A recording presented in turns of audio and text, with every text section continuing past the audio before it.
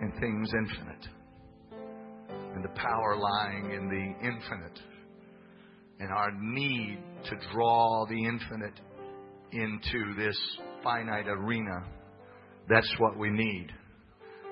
And then these men, one by one, begin to bring their fire and to bring the hammer of the Word of God and strike that thing one more time. And here we find ourselves in the middle of a call to righteousness and purity and prayer. Brother Marks was talking last night about the process. The triumphant entry begins with praise down the mountain into the city. He cleans the house for purity. And then He heals the blind and the lame. He's talking about process. There is no sharper image of process in the Word of God than the tabernacle. And where we are standing tonight, this morning, is at the altar of incense, which in that Old Testament type is a type of prayer and praise. And we're standing at the veil. And inside the veil, pure mercy, perfect authority, perfect fellowship with the touching of the wings of the cherubim, perfect provision in the manna, perfect authority in the rod of Aaron, and the Word of God that never changes. Prayer is the portal. It's the opening of that dynamic into the infinite. It is the most rudimentary or elemental entryway into what we desperately need. How many of you want to be a receiver, a finder, an opener? Thank you, Brother Booker. Thank you, Brother Marks. Thank you, Brother Godwin. Praise God. Praise God. Praise God. Praise God. Hallelujah. Hallelujah.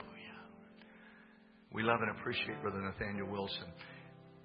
There's no one doing greater work out on the edge, the cutting edge of apostolic theology. There's nobody doing better work out on the point of the spear of where God is taking His church today. And we are so blessed to be standing in the presence of God. And we love Brother Wilson. We want him to come and take his liberty. Brother Nathaniel Wilson, Bishop of the Rock Church in Sacramento, California. Take your liberty. We love you. Let's praise Him again.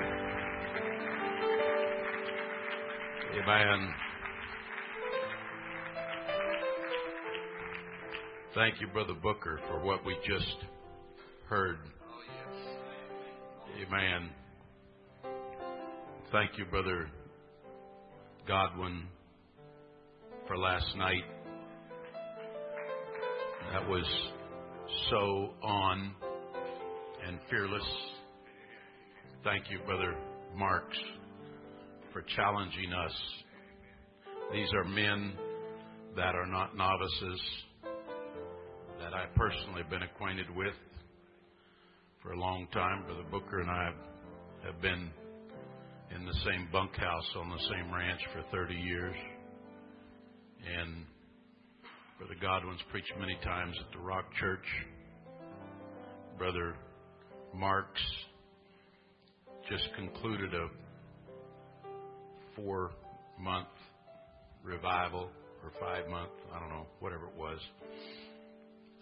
at the Rock Church, which scores of people received the Holy Ghost, and scores of things happened that we couldn't even describe, and makes it his home church, and we appreciate them very much. Appreciate the sponsors of this conference, which over the last 16 years has helped to reshape, whether you are for or against, it has helped to reshape the thinking of a region and deal with it. It's not going away. Amen. And helped us to think progressively. Amen. And we have a lot of friends in Alabama who we think just the highest of and appreciate all of you people who are here today. And the people that are supposed to be here today that I'm supposed to preach to will be here. And we don't worry about everybody else. Amen? Praise God. I want to preach to you for a little while this morning. In these challenging times, I want to preach to you from Luke chapter 1. If you have your Bible, Luke chapter 1. My subject is, Mary, can you do these two? Mary, can you do these two? I'm going to preach about Mary, the mother of Jesus. And what I'm preaching is for Mary, but by extension, it is to all of us that are here today. In Luke chapter 1, verse 26, it says, And in the 6th month, the angel Gabriel was sent from God unto a city of Galilee named Nazareth, to a virgin espoused to a man whose name was Joseph of the house of David, and the virgin's name was Mary. The angel came in unto her and said, Hail, thou art highly favored. The Lord is with thee. Blessed art thou among women. And when she saw him, she was troubled at his saying, and cast in her mind what manner of salutation this should be. And the angel said unto her, Fear not, Mary, for thou hast found favor with God, and behold, thou shalt conceive in thy womb, and bring forth a son, and shalt call his name Jesus. And this son, he shall be great, and shall be called the Son of the Highest, and the Lord God shall give unto him the throne of his father David. And he shall reign over the house of Jacob forever, and of his kingdom there shall be no end. And then in verse 38, And Mary said, Behold, the handmaid of the Lord, be it unto me according to thy word. And the angel departed from her. And then I want to read to you, you don't have to turn to this, it's just a short line and a half from Galatians chapter 4, verse 19. It says,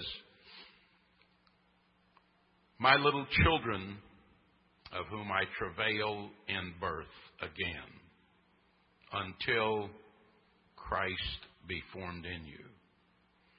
So Paul here is kind of doing a little bit of what I'm doing, I think. He perhaps was thinking of Mary when he said, My little children, of whom I travail in birth again, until Christ be formed in you. And I'm sure that Paul knew Mary. They were both in the early church together. And so he uses this in a metaphoric way. My little children, of whom I travail in birth again, until Christ be formed in you. And I want to preach to you, Mary, can you do these two? Let's pray the Lord will touch us in the next 30 minutes or so. Would you pray with me out loud? God, I thank you for your presence that is here today. And I thank you for your Spirit that is in this room. And I pray that you would reach and touch us with the Holy Ghost. Do a special work amongst us, dear God, in all of these people that are here and all that would hear this message. In Jesus' name, amen. God bless you. You may be seated. I don't know that there's many things that Jacqueline Kennedy Onassis said that I would quote, but here is one of them. She said, if you bungle raising your children, I don't think whatever else you do well matters very much. And so when we look at this story of the birth of Jesus and this girl, Mary, we do not know some details about her, but we do know that she was a normal girl that had a normal father and mother. Speculation would lead us to believe that she probably was spiritually sensitive and that she had a deep concern about things spiritual. That's an assumption. We can't particularly prove that, although there would probably be indicators in Scripture that would lead to that. Certainly, she was not, as the Catholic Church teaches, something that was beyond being normal human. She was a normal girl. There are estimates that this girl may have been as young as 14 years old when she had this supernatural experience recorded in Luke chapter 1. Now, there's all kinds of stuff to preach out of Luke chapter 1, which is a chapter which juxtaposes the birth of Jesus with the birth of John the Baptist, his cousin. And the response, it's an interesting study, the contrast of the response of Zacharias and the response of Mary Zechariah to the same angel with the same message that they're both going to have a son. And Zacharias' response creates doubt, and Mary's response embraces the announcement of the angel. When Mary, I don't know where Mary was when this angel came to her. Our text just simply tells us the 6th month the angel Gabriel was sent from God unto a city in Galilee named Nazareth. I have been to Nazareth. Nazareth, there's things over there are so old. Jacob's well, who preceded Mary being at Nazareth in this story by some 15, 18, 1900 years. Jacob's well is still there and is still in use. And there are things are just really, really old. When you get there, I don't know if it's true or not. This is the place where most of the Samaritans live. There's only 600 Samaritans left in the world when I was there, and they told me this. And 400 of those 600 live in Nazareth which I saw a roll of the first 5 books of the Bible that they say is original, that dates all the way back to the days of Moses. Now, I have a little hard time believing that, but there was no question of the antiquity of this roll that they treasure and almost worship. And in this city, which is not a big city, which is just a ragged city where there's high poverty, and was so in the days of Jesus. In this mundane, unexpected place of Mary's life, living there. I don't know what her mom and dad did for a living, but they lived in Nazareth evidently, and she is there, and she has met a boy named Joe that she likes, and they are dating, and they are in a state of life in which the older people would look at them and say, they're just like fresh florets. They're like flowers in bloom. They're just kids. They don't know much. They have no particular knowledge of life. They haven't come to the more robust, well balanced ideas that adults understand. And in the midst of all that, to this teenage girl comes an angel.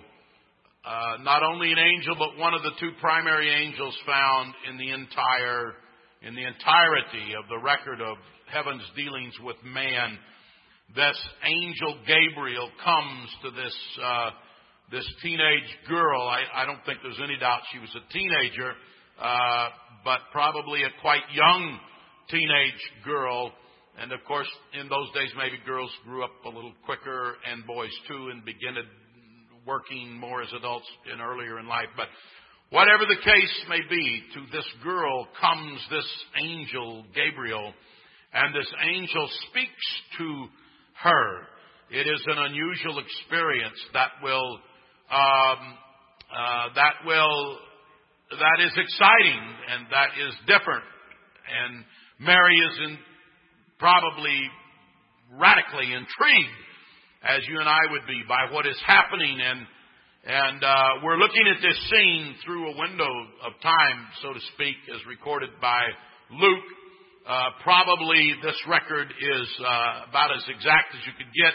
If you read the book of Luke, most scholars will tell you that Luke got his account mostly from the women that followed Jesus.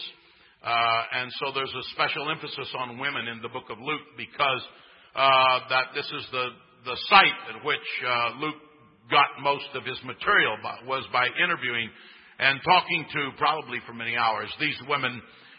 Luke is the one that lets us know that there were many women that followed Jesus, and some of them were women whose husbands were high up in the Roman government, and they followed him while he was teaching on the shores of Galilee through Capernaum and Judea and so forth, and helped support him and cooked for him and took care of his needs. And so when we get Luke's account of what happens with Mary, there's probably a very, very little doubt that the account is as exacting as is possible. And so Mary is excited about this announcement, this visitation from this angel. And I'm excited for her. But when I look at her, I want to say, Mary, you're 14 or 15 or 16, and Mary, I'm 63. And now I'm looking back with the experience of looking back on your life now that is already past and many years ago. And I'm looking back at what happened through all of this. And I want to say, Mary, I'm glad that you're excited about this. But do you understand what all of this is going to do to the rest of your life? Because when you met this angel and you have this spiritual experience, from that point forward, there will never again be the kind of life that you would have had, that all of your aunts and uncles have had who lived in Nazareth, and all of the other people who live in Cana, which is only 3 or 4 miles from Nazareth, and all of the people that are there together that have a history, a tradition, a heritage, a cultural familiarity with one another. When you have this angelic experience, and when this announcement is made to you, from that point forward, Mary, I want you to enjoy the exhilaration of the moment. But from that point forward, your life will be impacted in ways that you have no idea, no conceivable idea of what this is going to do to your life. And so not only does she have an announcement, she has an announcement that she is going to have a baby. And it's a remarkable announcement that she's going to have a baby, because she was old enough to know about the facts of life. And so she says, well, I've never known a man. How am I going to have a baby? She knows how the human race reproduces and how the human race continues to exist. And families are born and move on through life. And so she's excited about babies, because women get excited about babies. And men get excited about babies, but men don't get as excited about babies as women get excited about babies. Well, some men do, but most men don't get as excited about babies as women do about babies. And I've got a really insightful statement to make here. Men don't have babies. And so I don't know if anything makes a woman happier than having a baby. Or being around babies, or their kids having babies, or other people's kids having babies. In fact, women are a wonder to behold. They just love babies. They don't care they just love babies. They don't care if they're white babies, black babies, green babies, purple babies, yellow babies, but brown babies. They just love babies. And there is no event. Brother Godwin preached last night about the birth of his children, but there is no event in human affairs that has more wonder attached to it than a baby. And doctors that deliver babies will tell you that no matter how many babies they've delivered, the wonder of life when that baby cries and comes into this world never ceases to be as wonder-inducing the 10,000th time as it was the first time. And this is the exclusive territory of women that men, for you that don't know this, I thought I'd let you know, men can never be mothers. And I know for some of you that's a revelation, but men can never be mothers. It's the exclusive territory of women, that women have babies. And so Mary is happy, and Mary is excited. And Mary hears this announcement, and then, probably without knowing anything about all the implications of it, she says, "Be it unto me, be it unto the handmaid of the Lord, according to thy word." And so Mary now is expecting a baby, having never known a man. There's a supernatural event. Luke 1:35, that which is conceived in thee is of the Holy Ghost. That holy thing that is conceived in thee is of the Holy Ghost. And Joseph knows about this, and he knows where it came from, and she knows where it came from, that it is a supernatural event, but nobody else knows where it came from except Joseph and Mary. And so, before the baby is ever born, controversy enters the life of Mary. And this girl who has this baby that is not by natural conception, not by the will of the flesh, nor the will of man, nor of blood, but it is by the will of God that this baby is found in her womb. Now, I pastored a woman who became pregnant, and this is a number of years ago, and she came to the office for counsel, and she said, "I know, Brother Wilson, that you think that I have probably been immoral, but I haven't. I am like Mary. This baby is of the Holy Ghost."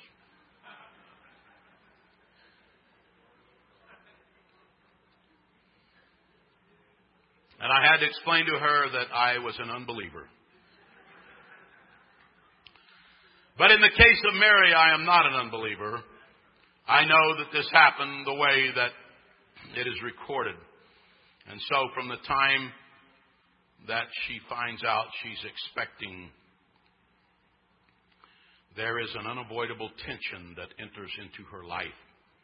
And there is a stigma attached to her spiritually being used of God. And as her belly expands, and as her dresses can no longer hide the fact that she's expecting, and Nazareth being a small town, and everybody knowing everybody, my dad used to tell me, "Son, when you get older, don't live in a small town. Live in a big town." He said, "In a small town, everybody knows your business." And so I took him at his word. But she is getting larger.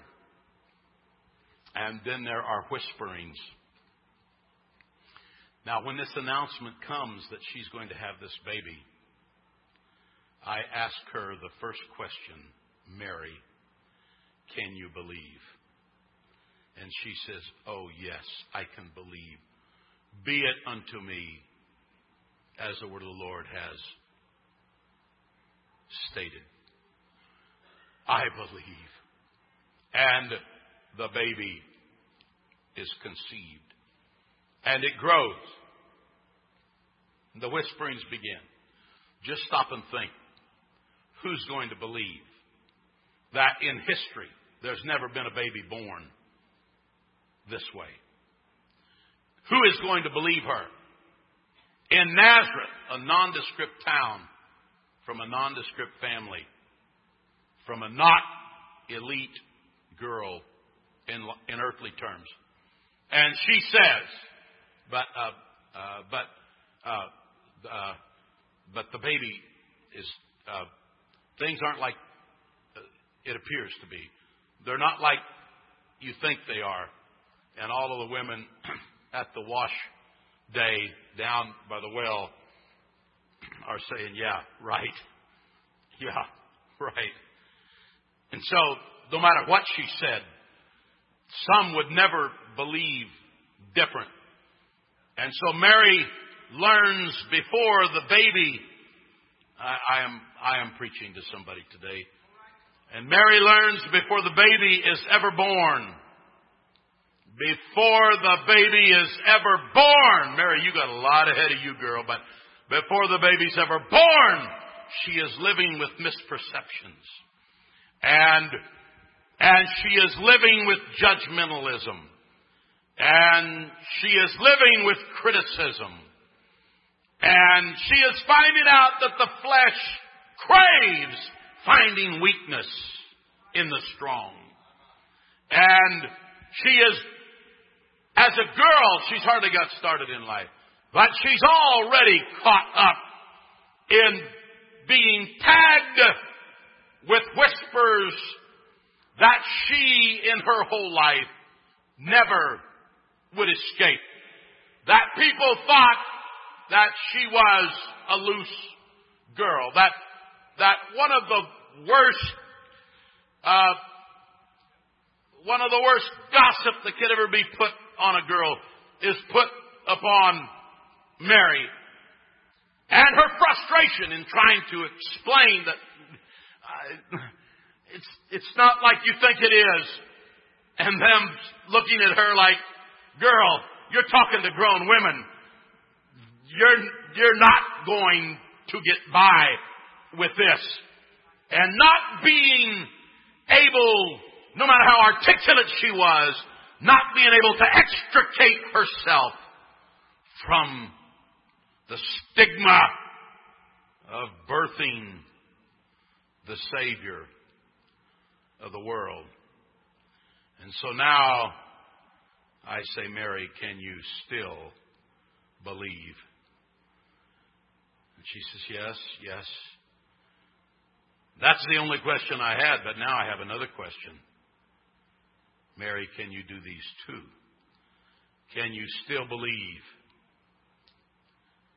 And can you forgive those who will never get the story straight? And the baby has not yet been born. And then the happy day comes that the baby is born. And when the baby is born, nobody has ever had a birth like this baby's birth. There are angels singing or proclaiming that there is peace on earth, goodwill toward men, announcing the greatness of her child and what is going to happen because of his birth. And this baby she has is innocent.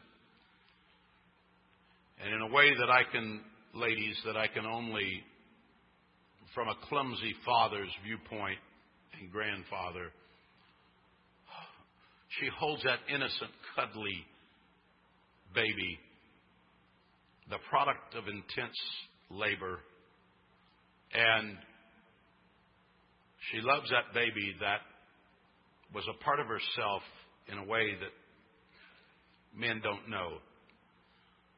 That gives an attachment that is inexplicable. That gives a level of love that is absolutely without bias. Just loves unequivocally. And so she has her baby. And she's excited.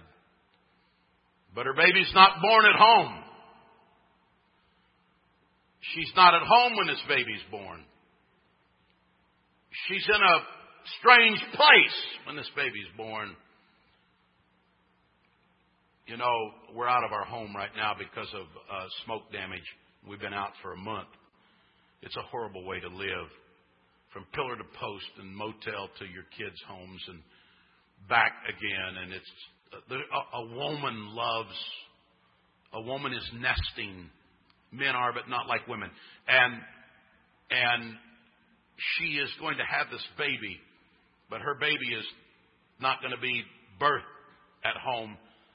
In fact, when she births her baby, think about this, ladies. Her baby is born into a world, a manger. Her baby is born into a place where animals are fed and where there is waste and where there is disease and where there is risk. Her baby is born there, and from that she is put there, and now the baby is making demands on her that she's actually in a stable because of the baby, in a place of disease, in a place of risk, in a place of waste.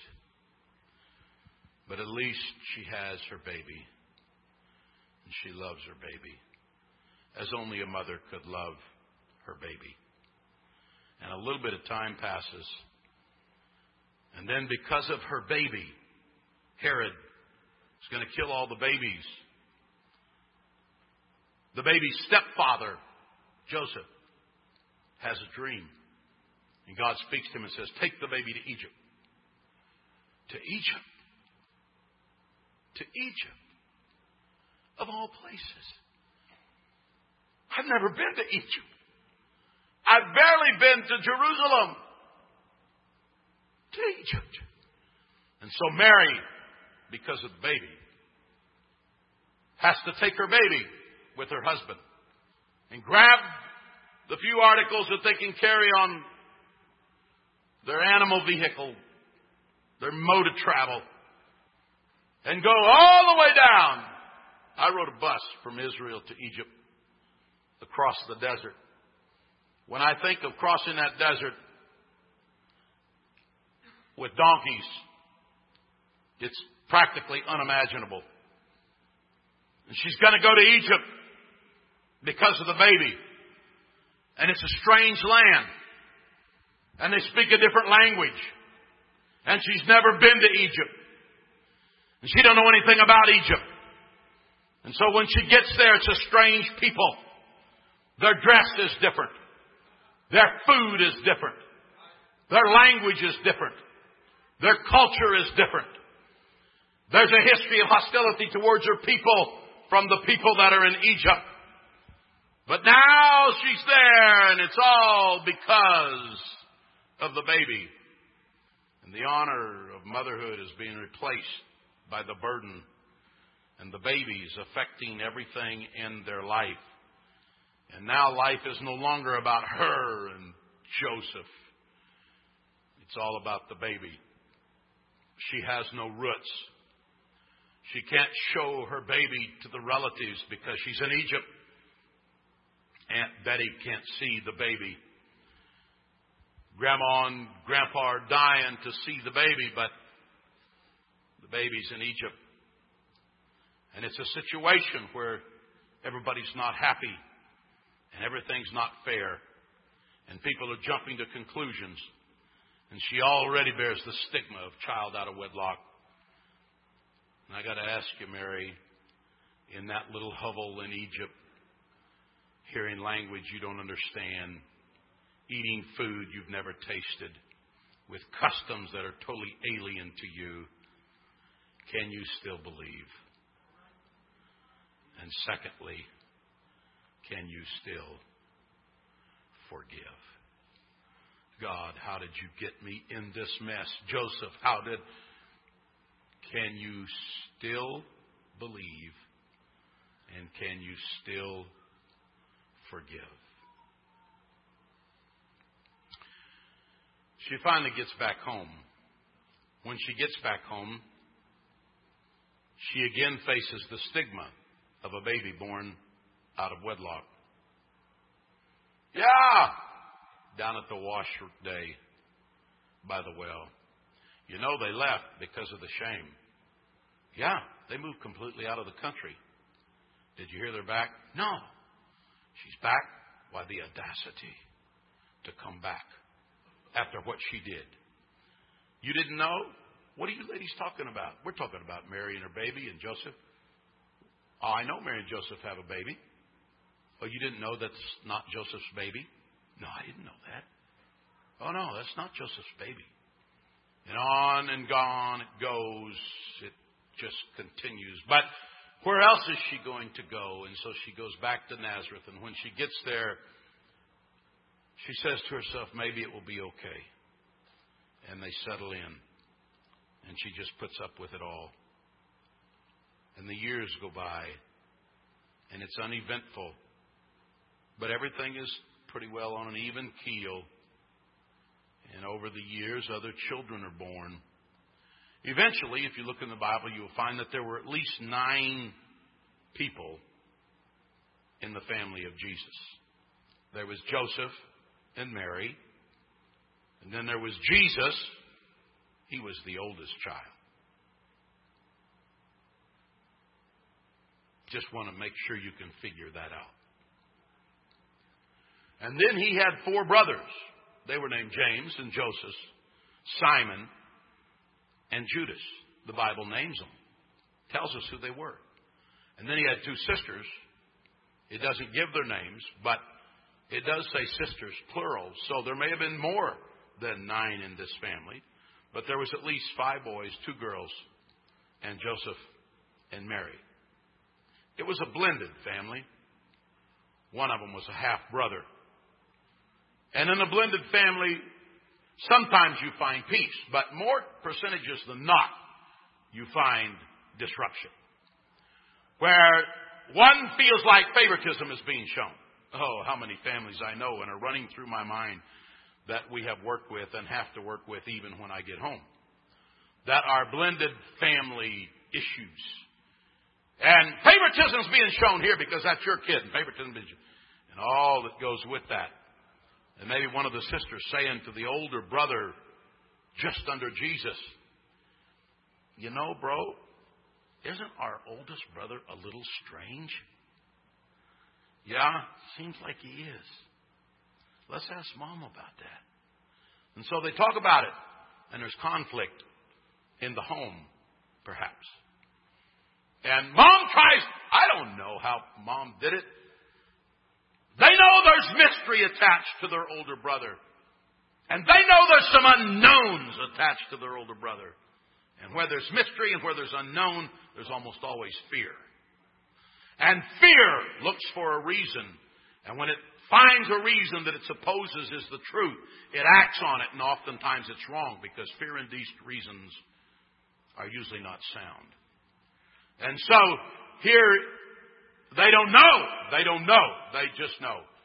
Do you think Mom knew some other man before Daddy? Well, I don't. She says not. She says that he is born without a earthly daddy. And she says, what? Yeah, that's what Mom says. And she says that the Holy Ghost overshadowed her and that he is going to be great. Oh, yeah. And so he is born of God? Yeah.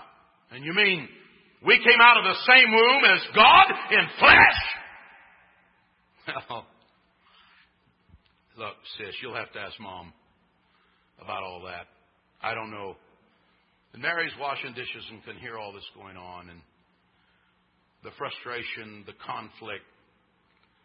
Joseph comes in from the shop that night and finds her in the bedroom quickly wiping her eyes. He says, Mary, what's wrong? She says, I'm just trying to hold all these relationships together in this blended family. It's a problem. It's a hassle. But then, thank God, one day, he leaves. Maybe there'll be peace now. He's gone. The fact is, though, he goes and finds his strange second cousin, John the Baptist, who's even stranger than he is. And a little fear comes to her as, what is he doing with him? He lives out in the wilderness like some kind of ecological freak. And he goes to him and she hears. He gets baptized.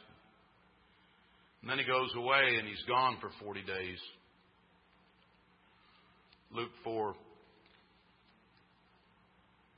And Jesus returned in the power of the Spirit into Galilee. And Jesus returned in the power of the Spirit into Galilee. That's where Nazareth is.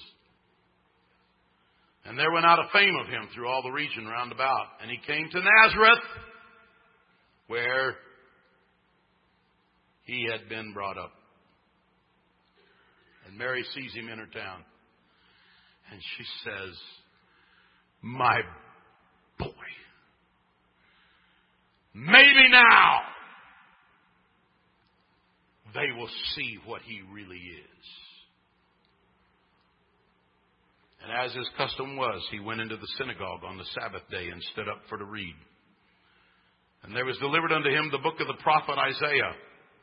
And when he'd opened the book, he found the place where it was written, the Spirit of the Lord is upon me, because he hath anointed me to preach the gospel to the poor. He hath sent me to heal the brokenhearted, and to preach deliverance to the captives, and recovering of sight to the blind, and to set at liberty them that are bruised, and to preach the acceptable year of the Lord. And he closed the book. And he gave it again to the minister, whom I'm sure he had known for many years. And he sat down. And the eyes of all them that were in the synagogue were fastened on him.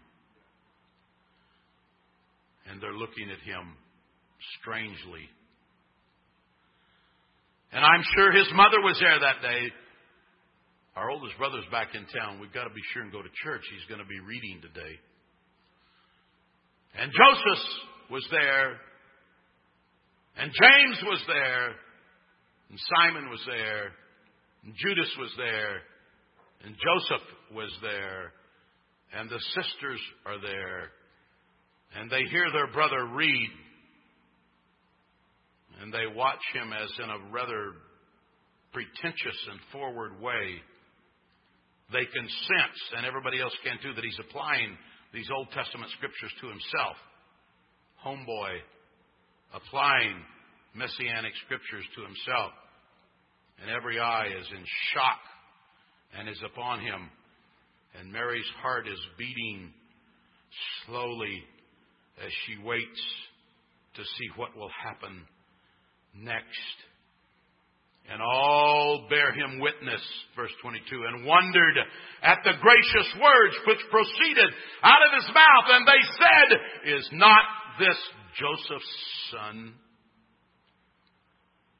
My boy, I know now they're going to embrace him. And he said, Jesus speaks up. The family's listening. Everybody else is too. Verily I say unto you, no prophet is accepted in his own country.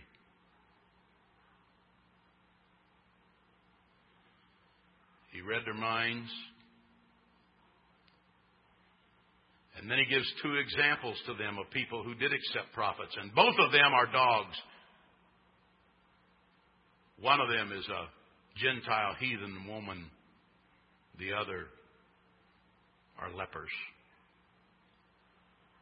And they get the message that her boy is indicting them. And all they in the synagogue, verse 28, listen closely to me, that's the neighbors. This isn't some strange city. The neighbors. All they in the synagogue, when they heard these things, were filled with wrath, and rose up, and thrust him out of the city, and led him into the brow of the hill whereon the city was built, that they might cast him down headlong. And as the mob, the vigilante crew, drags him along through the city, Mary is there. Her frustrated sons are there. With a mixture of anger and horror, the family follows along, watching their neighbors take their brother and drag him to the edge of a hill. And they don't know what to do. And Mary's saying, Joseph, you've got to do something. And he looks and said, Mary, the leader of that mob is John. And I just made some plow handles for him last week. Can't you talk to him? And they take her boy. This is the neighbors. And I have to say, Mary, when the neighbors don't understand, can you still believe? And when the neighbors don't understand, can you forgive?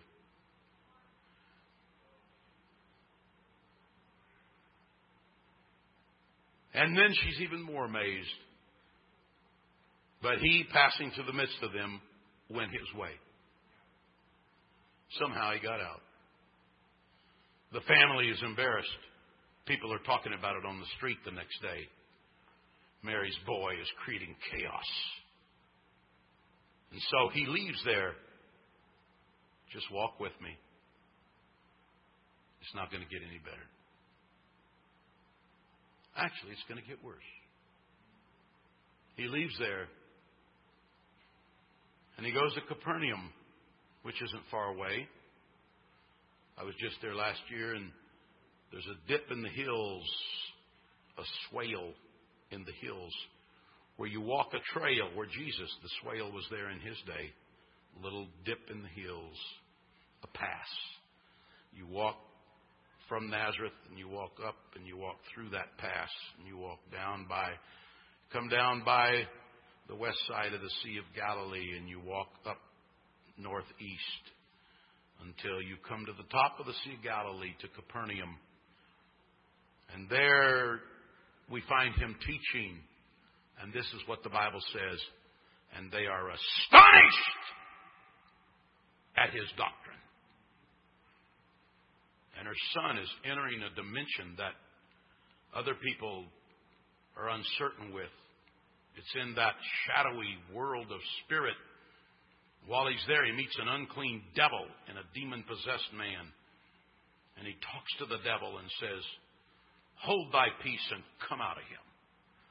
And the devil, after he throws the man, comes out of him. And the Bible says, and they were all amazed. Son, can't you just be normal and quit bringing all of the controversy and chaos everywhere you go? And in Matthew 13, this is what they said about him. Verse 55. Is not this the carpenter's son? Listen closely. Is not his brethren James and Joseph and Simon and Judas and his sisters? Are they not all with us? Whence then hath this man these things? And the swirl gets greater. And then John 7 tells us in verse 1, now the Jews' feast of tabernacles was at hand. His brethren therefore said unto him, this is not the disciples, this is not the apostles, this is his earthly brethren. They're dealing with, what am I going to do with him? He's embarrassing us. The authorities are displeased with him. The neighbors are talking about him. Mom, your son is a nut. Now the Jews' feast of tabernacles was at hand. His brethren, therefore, said unto him, depart hence. Would you just get out and go into Judea? I mean, if you're who you say you are, go to Judea that thy disciples also may see the works that thou doest, so that people don't think you're crazy. For there is no man that doeth anything in secret, and he himself seeketh to be known openly. If thou do these things, show thyself to the world. For neither did his brethren believe in him. You've got to get out there and prove that you're who you say you are. And get this stigma off our back that we didn't ask for. And Mom didn't ask for. But you brought it on us. And they go up. And he won't go with them. He goes up a few days later. Oh yeah, that's just like him. He can't cooperate with the rest of us. And there was much murmuring among the people concerning him. I'm reading from the Bible. And then he teaches when he gets there in the temple in Jerusalem. And creates more controversy. And now there's riots. And Mary is watching all this. And then it gets so bad that standing at the temple steps, they spit out the words to Jesus, "Thou hast a devil."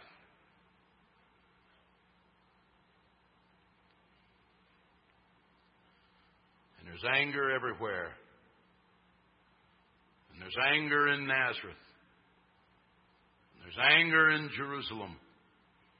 And there's anger in the temple. And there's anger in the apostolic movement.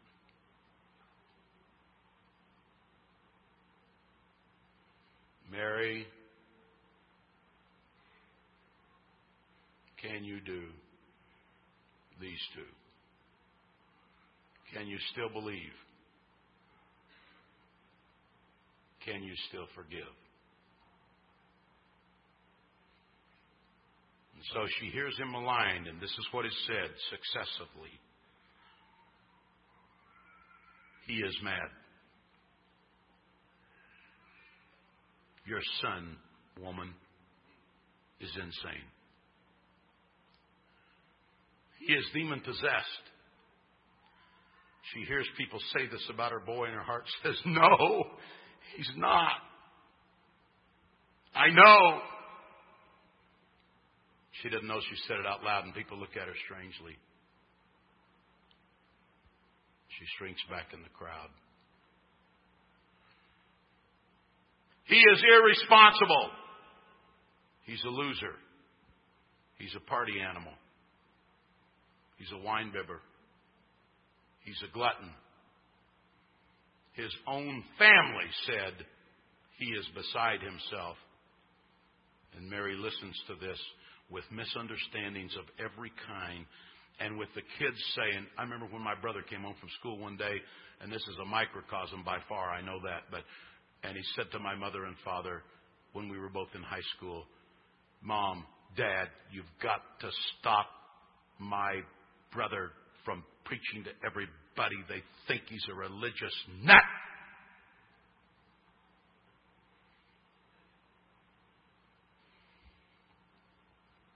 The onus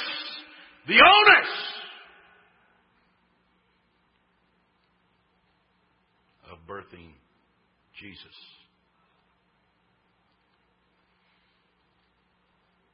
Luke 8:19. Then came his mother and brethren, standing outside of the group, the crowd. Standing without, sent unto him, calling him. Because there were so many people pressed around him, his mom and brothers could not even get to him. And they sent to him, Son, would you go tell him that his mother and brethren are seeking him? He's making a fool out of himself. We're taking him home once and for all. We'll put him in the basement and lock him down. Somebody brings him the message. Thy mother and thy brethren seek thee. I'm reading from the Bible. And Jesus responds, who is my mother? And who is my brethren? And they're in the back of the crowd, and they hear him say that. And she may not mind if you said, who is my brethren? But when you say, who is my mother? I've already put up with all this because of you. Mary, can you still believe? Mary, can you still forgive? Can you forgive him? Sometimes you get mad at God. Why did you let this happen? There's people sitting here today. There's backsliders you know that got mad at God. Why did you let this happen? So can you forgive him for seemingly rejecting you when you ask for him, Mary? Can you forgive him for the public embarrassment that he put you and your family through? Can you forgive his brothers for the withering criticism that they are placing on him that's conflicting you because you love them and you love him? Can you forgive the religious leaders for calling him your boy that you know better? Demon-possessed, insane, glutton, no account, loser, faker, liar. And then, Mary, can you forgive the public for not giving him a fair chance? And so this woman struggles like you, like everybody who has Jesus in them. She struggles through her frustrations, through her emotions, through her anger, through her fears for his welfare, through her embarrassment for the relatives. The swirl sometimes seems too much. But Mary, can you still believe? And Mary, can you still forgive? Mary, can you do these two? And finally, his death. She's there at the unfair trial. She watches. She's a beautiful woman, refined by the winnowing process of sorrow. And she watches her son indicted in an unfair trial with liars and murderers, and the world loving its own.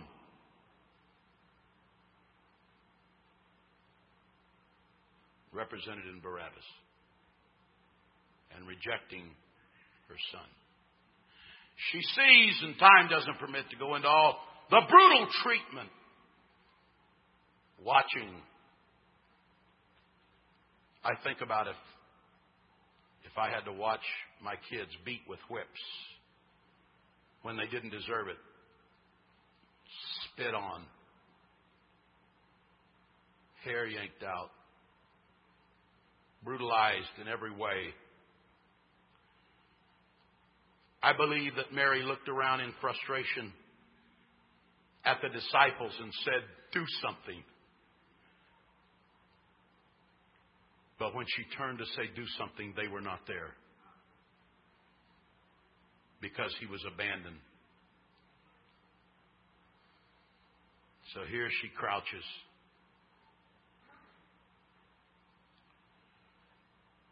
It's on a feast day that the crucifixion takes place. Musicians come.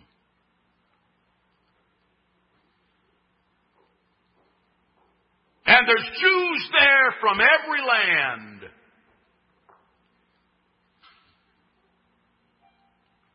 And they're all at the foot of the cross looking around. Hundreds of them. Probably several thousand.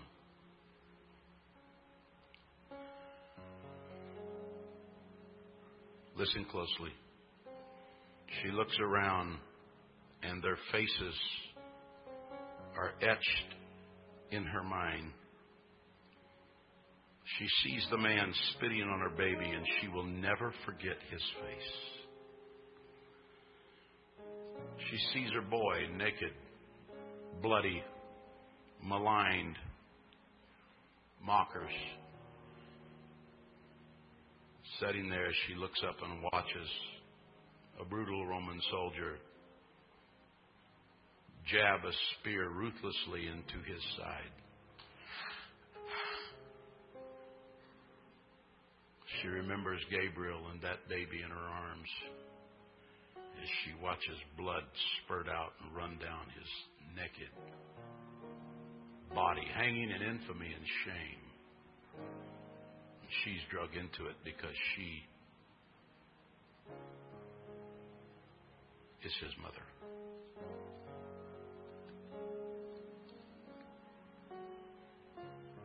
And then he's dead. She remembered him in her womb. Then she remembered him in her bosom. She remembered the innocency. First time you got the baptism of the Holy Ghost, the joy of deliverance, the happiness to have Jesus. It's a new thing for you. She remembers nursing him as she softly rocked him. There's no doubt in my mind that for her there was a surreal sense of it all. From the birth announcement to now. And then I believe Satan came to her and said, "Hey, Mary, what about all those promises?" He's dead. This is not a girl now. She is now between 48 and 55 years old. This story has covered her life. The youthful idealism that kept her going has been scraped off of her by the abrasions of living life. She's been hit so many times that she's used to being dizzy, trying to clear her head,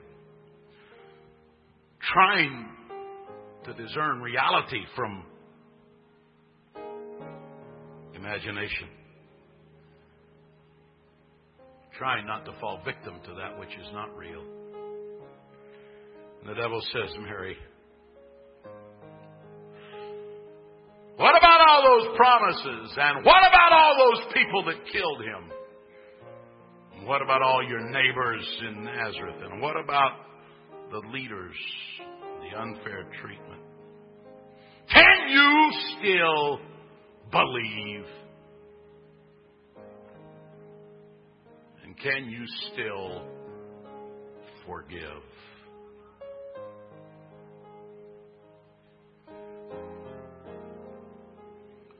But after his death, things are looking up. There's a resurrection. He's seen of over 500, 1 Corinthians 15 tells us. Somewhere along there, the Bible doesn't tell us where, his brothers and sisters all came to know and believe that he was truly the Son of God. After all their doubt, they came to believe. It was a good day for Mary. And to varying degrees, the Bible lets us know that his brothers, perhaps his sisters too, became leaders in the early church. And from the resurrection, it's on to the upper room, Acts 1:13 and 14. And when they were come in, they went up into an upper room where abode both Peter and James and John and Andrew, Philip and Thomas, Bartholomew and Matthew, James the son of Alphaeus, and Simon Zelotes, and Judas, the brother of James. These all continued with one accord in prayer and supplication with the women, and Mary, the mother of Jesus, and with his brethren. And so all those are in the upper room, part of the 120. And the Holy Ghost falls. And Mary becomes filled with the Spirit of her own Son.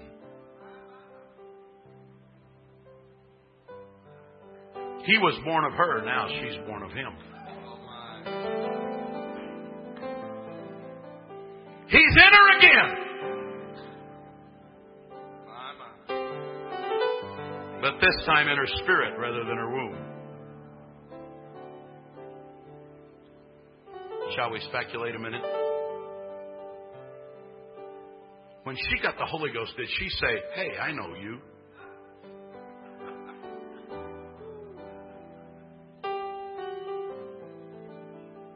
This is just me.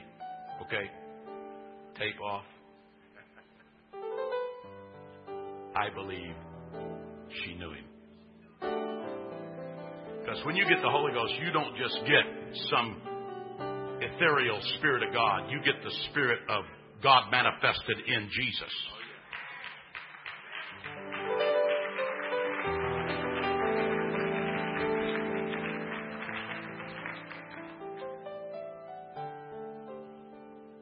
I know you. I know who you are. I wonder if the Holy Ghost said, "Hey, Mom." Maybe not.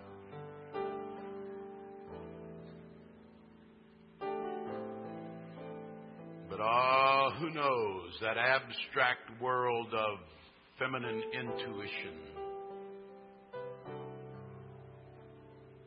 And that abstract world of the Holy Spirit. Met in a unique way. And Mary is saying, this is so wonderful. It's validation of everything that I went through. It's so good. She's dancing and shouting with the rest of them. They are so enamored with what's happening. Do you remember when you received the baptism of the Holy Ghost? Hold your hand up if you remember the ecstasy, the instant.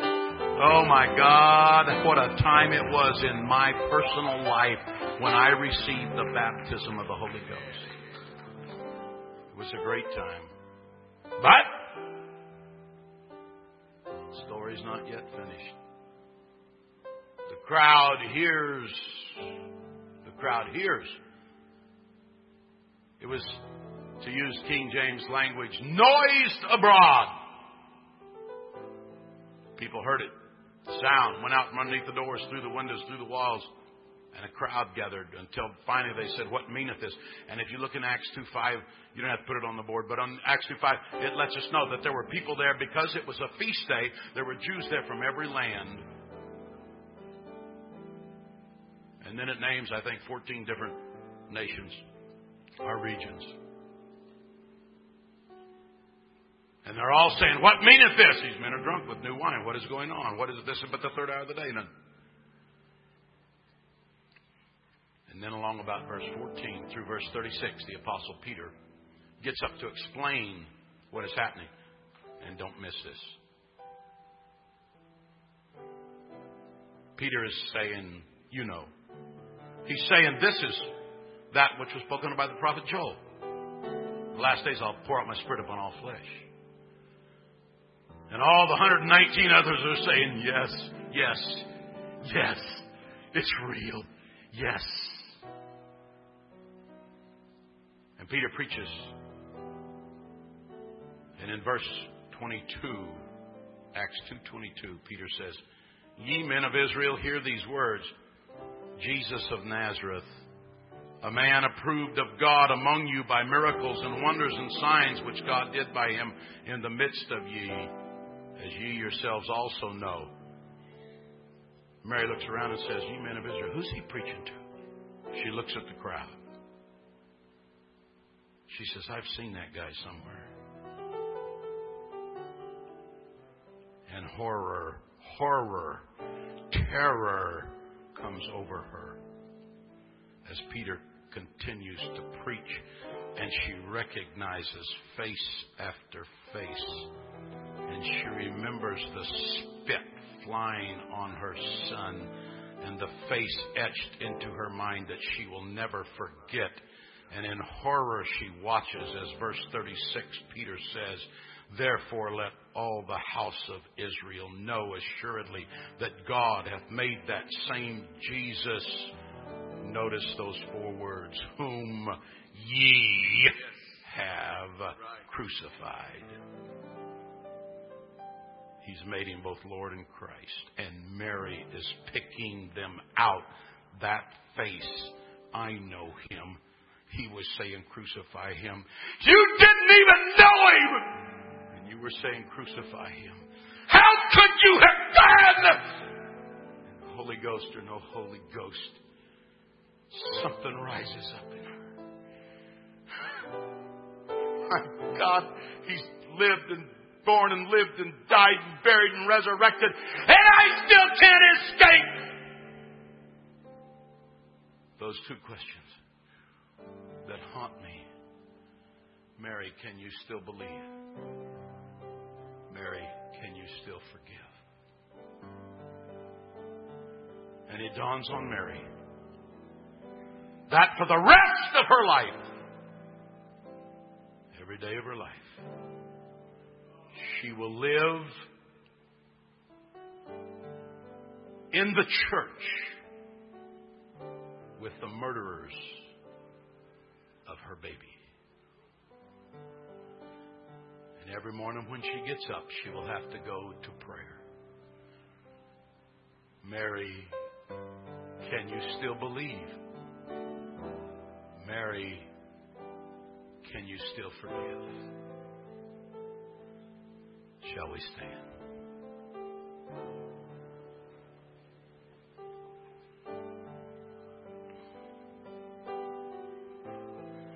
My little children, of whom I travail in birth again until Christ be formed in you.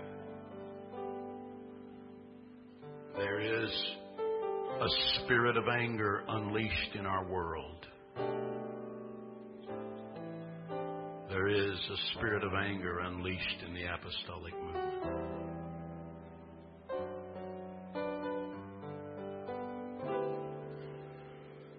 Last week I was in a motel room trying to recover from diverticulitis.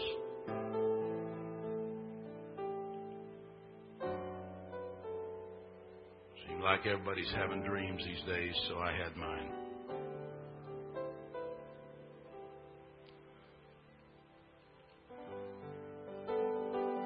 My family and I were at a nice hotel in this dream, and we were in the front yard, and they had picnic tables in the front yard of this very nice hotel. We had ate, the extended family, big group. We'd ate the picnic lunch and played games and had fun and left a mess. Papers strewn, nothing destroyed, but just didn't pick up. Hotel management came out and said, hey, you got to clean up these papers and stuff. I said, okay, let's get this cleaned up. So we proceeded to clean it up. But the staff of the hotel was angry beyond rationality. And so while we were cleaning up, some of them were taunting us, saying,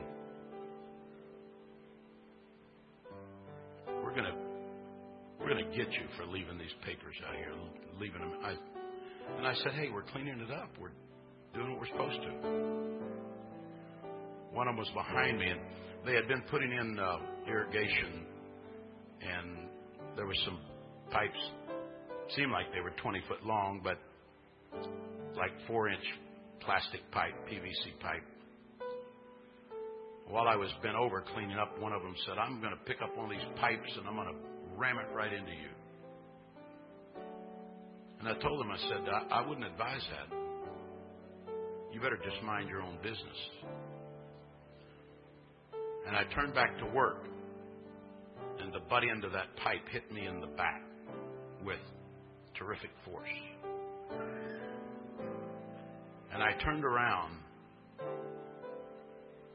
And when I turned around, I thought this worker had done this, but it was a friend that I've known for decades. And he was so angry that immediately him and other faces of his friends and their cadre of people that followed them swept in and surrounded me immediately. And there was so much anger in their face. One of them, he said, "Yeah, what are you going to do about it?" And the Spirit was saying, "Don't touch him." But I was angry. But the Spirit still was there saying, don't do that. And I said, "I'm just telling you, if you know what's good for you, you better never do that again." And he raised his hand, and I grabbed his wrist. And he couldn't move. And the Spirit said, "Don't touch him."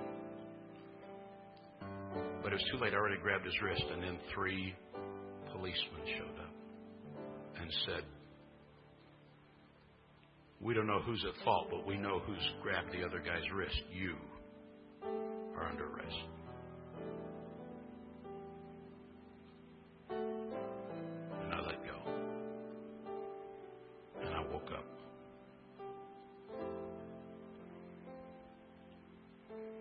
And I said, "God, a lot of people are in a very precipitous place right now." Precipitous means on the edge of a precipice.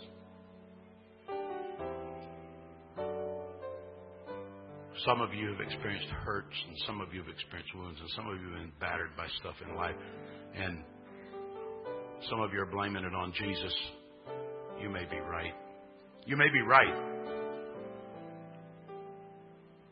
But Mary, can you give them another chance? Even though they were wrong at the foot of the cross, can you give them another chance? Mary, have you got a hold of yourself between 36 and 38? And can you agree with Peter when he's saying repent? Or are you still saying, no, be damned?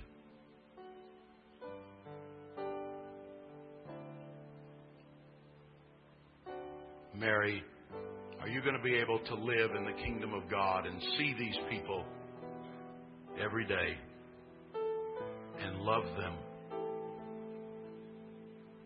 and know the power of your Son has forgiven and brought them to salvation?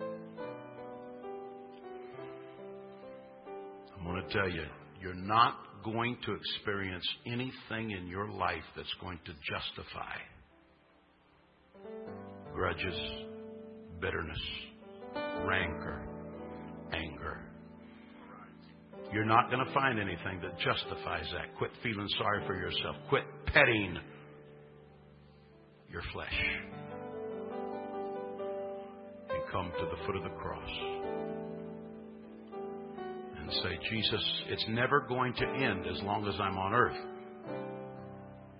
Through all of the stuff that we've been through, now that we're not fresh-faced kids, can you still believe? And can you still forgive? If God's talked to you today, we're going to sing a little chorus. I want you to come. And I want you to say, God, search me, know me, try me. I really feel like there's some people here today that God has talked to. I felt it before I ever got here, that there was people supposed to be here today that God was going to talk to. That has to say, God, I can't, the problems, my upbringing, the problems, my messed up situation, my church, my family, people that's done me wrong, God, on and on